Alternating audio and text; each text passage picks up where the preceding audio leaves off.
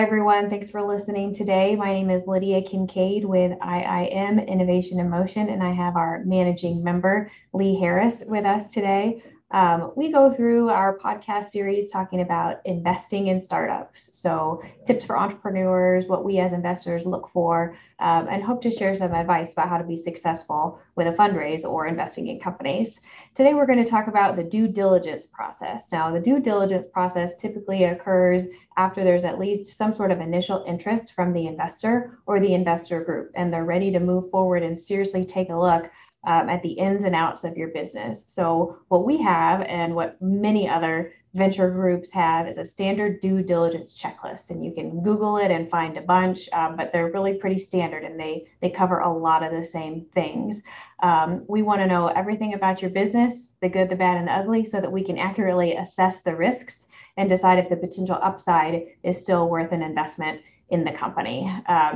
So Lee, there were a few things we were talking about just before this recording related to due diligence. What are some things top of mind from you to kick us off today? Well, Lydia, let's just jump right in. And the first thing that comes to mind for me is something called a data room.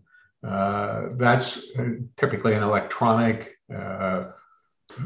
archive somewhere on a system that we can collaborate, and documents can be posted there, and we have the opportunity to get in and look at them.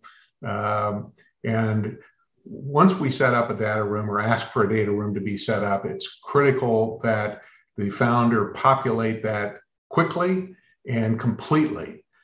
We've had situations where founders are slow. In fact, in some cases, it's taken weeks or even months to populate a data room, and that's a no-no, because it doesn't inspire much confidence on our part that the founder's organized or even has control of those kind of documents. So that's really important. And when I talk about documents, there's a myriad of documents that we need to see. Financial statements, certainly, profit and loss statements, balance sheets. Some of these may not be very substantial if it's a company that's not generating revenue yet, but it's still important that we see that.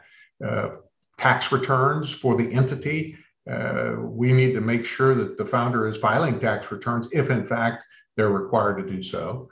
Minutes of meetings, board meetings, if there is a board or any sort of organizational meeting that needs to be documented, we want to see those minutes. Bank statements are also on that list. So again, there are many, many more documents, projections, cash flow statements, those sorts of things. But all of that's going to end up in the data room, and we're going to want to see it. Something else that is always a question that we ask during the pitch, and that is about the competition. How are you different as a founder with the product or service than the competition? And sometimes we'll hear, well, we really don't have any competition. And that's really not something we'd like to hear, because there don't is ever say that, even if you think it's true. That's right. Don't even say it. That's right. And what's really important is understand that we're going to do our own research on who your competitors are. So when we're asking who the competition is, if you leave out a substantive competitor, we're going to find that out, and we're going to wonder why that wasn't disclosed to us. So I think that kind of bubbles up to a basic premise here, and that is don't fudge anything. Don't misrepresent anything, puffery or otherwise here. Sometimes it's just puffing. Sometimes it's just out and out incorrect, factually incorrect, or even dishonest. That's tantamount to securities fraud. We're operating in the Regulation D of the Securities and Exchange Act of 1936. And so effectively, when a company is raising money, you're in a securities business, even though they're unregistered securities. And if you don't answer everything honestly and provide information accurately, there can be some severe consequences from a criminal standpoint. So not trying to scare anybody, but misrepresentation is a real problem. There's many other elements to this. You and I were talking about letters of intent. Letters of intent aren't real meaningful when you're talking about the buzz that you have for your product or service. We need to see firm written contracts.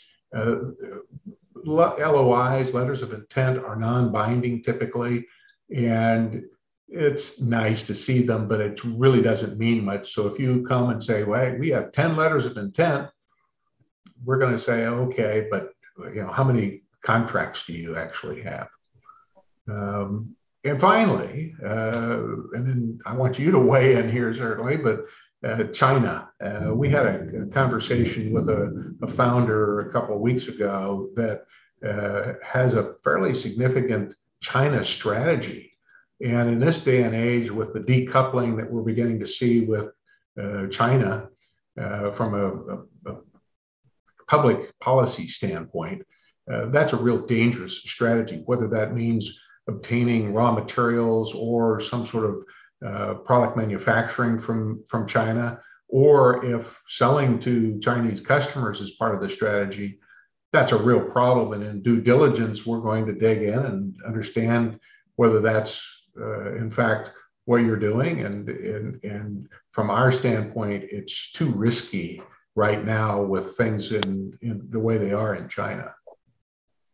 All right, Lee, I think you make a lot of great points. I would add on a few things to what you said as well. When you mentioned being prepared and turning around those data room documents within a few weeks, that really can make either a good or bad impression on our investor group, because we see so many deals throughout the year continuously that when one company starts to fall behind in the timeline, it's easy to just keep moving forward without them. So what's the best way to put together a data room from the receiver's point of view? It's easiest if you would organize your data room in the exact same order that we send our due diligence checklist, the same numbers, the same alphanumeric order, so that we know exactly where to look as we're pulling together our due diligence report. And we'll get questions from our investor group throughout the due diligence process. Oh, what's this company's intellectual property strategy? Or what was, last year's projections, and did they meet those projections?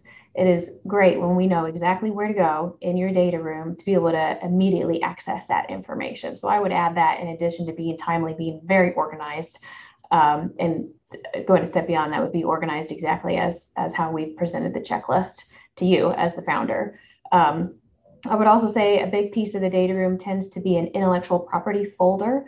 So what sort of patents have been filed? Are they provisional? Have they been approved? Who owns the intellectual property as well? Is it the company that owns the intellectual property? Is it being licensed from a university? Is it owned by an individual? What's the individual's relationship with that company? We do want to know everything about your intellectual property portfolio, because that can be really critical to the success of the business. Sometimes we'll get into situations where maybe the intellectual property was developed and is owned in a university setting, or some other company, and the restrictions on the intellectual property or the royalty agreements, or the financial obligations from the company to the owner of the IP are so onerous that we've ended up walking away from the deal because it severely limits the upside for the company in the long term. So we do want to learn all those things, and we'll ask the questions that makes our process go faster if that information is on hand and easy for us to review. Another piece that I like to see in the data room is detailed biographies of each of the founding members and the executive team. We want to learn about the team, and we'll get to talk with them anyway, but we want to learn about their backgrounds, what they've done, and our investors want to know that as well, so that we can put that in writing and share that with them as they make their assessment about investing in the company. So timeliness, organization, thoroughness, all of those are really, really important. And Lee, you said, don't fudge anything. Totally agree with that. I'll say it again 10 times. But if there's a situation where we see, whether it's a letter of intent, and Lee, point well taken about not being very meaningful, but if there is a letter of intent or some sort of statement about a customer, and we call that customer and they say, oh, That's not the relationship at all. Actually, I talked to this person at a restaurant and I said I'd be interested in the future in talking to them, but we're not a paying customer. We haven't put anything in writing. Um, that's a big time red flag. That speaks to the integrity of the founder and the team and what they've put forth. And we've been in that situation before. And that's why, Lee, I'm sure that's why you brought it up, because once we follow through and learn these things, that can cause us to walk away from a deal pretty quickly. Um, Sometimes I've seen founders get their whole team involved in the due diligence process as well. And I think that can actually help the company and help the founder, because they can be a lot more thorough, and they get their finance person involved in putting together the finance folder, or they get their legal or their counsel to get involved with the intellectual property folder. And that can help as well. That helps lighten the load from the CEO as an individual, as opposed to trying to put all this together all on their own. And certainly ask questions as well. If there's something on our list that you're not sure that you need, or if it's really required, definitely ask and don't just leave it out, because it could be something really critical for us. And to not see it there either tells us that the company's not prepared or it's just absent from the business. So those are a few things I would add. Lee, any other red flags that you can think of on the top of your head? Why don't you talk a little bit about the capitalization table? And we have seen plenty of cap tables that were a mess. Let's break that down a little bit. Absolutely. So a capitalization table is always required in our due diligence process. And what that tells us is how the company has been structured, who the early investors were, who the owners are of the company. Often companies will have raised multiple rounds of funding and there will be different deals for different investors, but we'd like to see all on one spreadsheet how it all fits together. We'd also like to see how the next round is going to impact everyone's ownership shares. We've seen situations where there will be literally 30 or 40 different deals with 30 or 40 different individuals, and it is impossible to track what those deals were. And so what that tells us as an investor is we don't know what we're going to own at the end of the day. If the conversion rates are different, if the maturity rates for a convertible note are different, if the valuation cap is different, if liquidation preferences are different, it really complicates things for the companies. And related to the capitalization table, we always review as part of the deal documents, the investor rights agreements, the stock purchase agreement, of course, the basics. And what sometimes is absent from those can be a red flag as well. And I'm speaking about investor rights. So what sort of rights do the investors have? Access to information, voting rights, conversion rights, and depending on the sophistication of the deal documents, that can sometimes be really problematic for our investors, because we're on the lookout for their best interests. We of course want to do what's fair for both parties, both the company and our investors, but our investors are taking a lot of risk by investing their capital in these startups, and we want to make sure that we are protecting them to the best of our ability. Anything else you'd add about capitalization tables, Lee? No, but there are some other things we're going to dig into. Unit economics, for example. What does it cost to build your product or service? What's the gross profit? And if you tell us that you're going to bring the costs down, we hear this a lot. The initial prototype costs this much. Once we get to some level of scale, the cost will come down. Well, you need to tell us exactly how that's going to happen, not just that it will happen, but how are you going to achieve that? There's another term in the industry called the customer acquisition cost, or CAC, CAC. We want to know how much it costs for you to acquire each one of your customers. Annual recurring revenue or monthly recurring revenue, ARR and MRR. Those are critical terms, and it's critical data we need if you have a subscription model. And the more that you're building that recurring income, the more attractive your business is to us as an investor. What's your run rate? In other words, what kind of revenue are you generating now? And many companies we look at are pre-revenue. So it does get a little comical at times to see some of the projections where next year there's a projection that the company will generate $100,000 in revenue. The next year it's $8 million, and the year after that, it's $170 million. And I got to tell you that that's just not very inspiring to us, because very few companies, some software companies, might generate those kind of growth patterns, but most companies don't. So a much more realistic run rate projection would be beneficial to you as a founder. Your burn rate, of course, is critical to us. In other words, if we're in a round where we're raising money, and we're going to ask you how long that's going to last.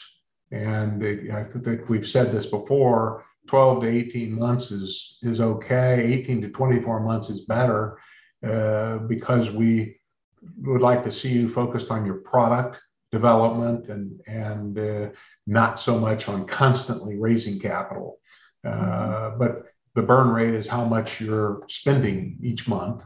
And we'll ask you how long your capital is going to last, what's your runway, and then we're going to ask you what's your burn rate, and we're going to see if the math works. So those are things you should know as a founder. If you're in the pitch and we ask you those questions, you ought to just know that off the top of your head. Mm-hmm. Product market fit is another question that we're going to dig into from a due diligence standpoint. Does the product or service that you're developing, is there market adoption? And if you haven't introduced it into the marketplace yet, okay, what evidence do you have that it's going to be a fit and that there will be adoption? I think that's something that's critical to us, and also be prepared to explain how you're going to scale. That's another thing we've learned from a lot of companies is they have a great idea, but when it comes to scalability, it's pretty weak in terms of the thesis they have for scaling. That's real important to us to understand. And lastly, I would say that the total addressable market, we talked about this, I think, on a previous podcast.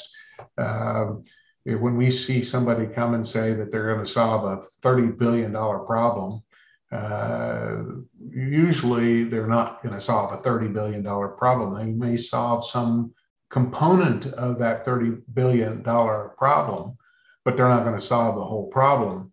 It's better to be more realistic about what you believe your total addressable market is, because guess what? When we do our due diligence and our own research, we're going to identify exactly what that total addressable market is. And if it's wildly different and lower than what you have indicated, that again does not inspire a lot of confidence in you as a founder. So those are just a few of the things that come to mind. I think there's a balance for all those things that you mentioned, Lee, because we see all the time projections that are just total blue skies, and there's not much evidence for why a revenue would increase 10x or more year over year over year. But if you're only showing nominal revenue increases year over year, well, that's not very exciting either. So there's a balance with being aggressive and realistic and being unrealistic that damages your credibility. So it would really be ideal, and I've seen this from founders before, to show maybe multiple scenarios. So here's our plan, and here's an even better outcome above plan, and here's if something goes wrong. So then we really know that you've thought through the risks in different cases that might come up as you're developing your product or your service. Absolutely. And if you want to show revenue growth, have some basis for it, as you're suggesting. For example, perhaps you're showing some sort of significant growth from year to year, and perhaps year 3, when it's supposed to jump significantly in your projections, you're saying, but we're adding 6 salespeople, and here is how they're going to go about marketing and selling the product. And so you would expect then, oh, okay, part of what we're providing from a funding standpoint is going to help you hire 6 salespeople. It stands to reason that you're going to be able to bump up your revenue if, in fact, these folks are successful at their marketing and selling attempt. So have some basis for the projections that you're making. Right. Or it could be that they're launching a new product in that particular year, or launching two new products, or they've got a contract that escalates after a year or two of positive results. But what's really critical is documenting that, and putting your assumptions in writing on that pro forma so that we don't have to guess or wonder, because that just stretches out the process and creates confusion. I would also say the balance there is making sure that there are alternative scenarios, like I mentioned, having a best case, middle case, and worst case scenario. Yes.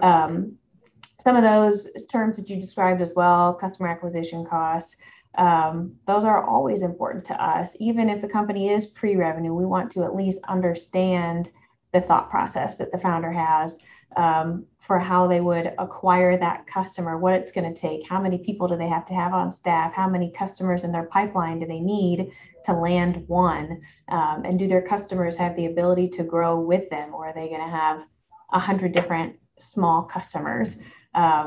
That's really what helps a business start to scale, is when they can have large customers that continue to expand their relationship based on expanding product offerings or expanding the development of the company as well. So we would love to know all that.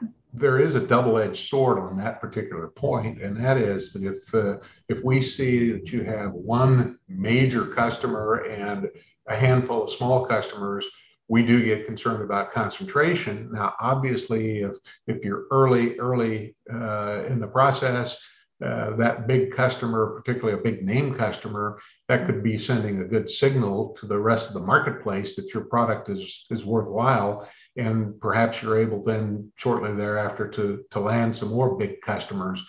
But you have to balance that customer concentration, which is a risk, with the early stage, you're going to pretty much take any customer that you can get for the most part. We understand that. But as you get later and later in the development of your company, you're going to want to remember that concentration is a risk that in Series A and Series B becomes a real factor. And it doesn't mean that you take less of that major customer in their business. It means that you go out and you make sure you're diluting them by selling to more customers, perhaps bigger customers as well. Right. Being too dependent on one, that customer could decide tomorrow that they don't want to use your product anymore, or being too dependent on a certain regulation. That can also be really detrimental to a company. We've seen both of those things occur. So yeah. I agree. My last thought is kind of an experience that we had recently with an investment in a human health company that probably went as smoothly and successfully for us as a funding platform as any that we've experienced recently. And in this particular case, the founder was all over the data room and had it populated immediately, was able to answer all of our questions. And in some cases, when she didn't know the answer, she said, "I don't know, I'll get back to you." And she did right away. And it can be done. Where I think in this particular case, she had a fairly messy cap table and was able to fix the cap table, went back to the investors and worked with them to straighten some things out so that it was much more amenable to us. And that's really important too, because the further you get into the funding series, the more important that cap table becomes. And if it's a mess, in Series A or Series B, you'll just not get investors. So best thing, if we tell you through our due diligence, your cap table is a mess, we'll work with you to straighten it out. But if you're not willing to do that, we won't invest. You need to take a hard look at that and understand that we're helping you by making that observation, because when it comes time for later stage funding, it just won't be there. Right. It's much easier to fix problems like that earlier on rather than wait until there's been a lot more money put into the company, a lot more time has passed, a lot more investors, because Lee, you're right, at that stage, those investors aren't even going to mess around with taking the time to do that for the most part. They want to see that those problems have already been solved a long time ago. And it ends up being better for all of the investors and all of the company members as well, to have things aligned early on rather than wait too late. Well, Lee, I think we covered our topics for today. Thanks everyone again for listening to us about our due diligence process. Feel free to reach out to us with any follow-up questions. Thanks again.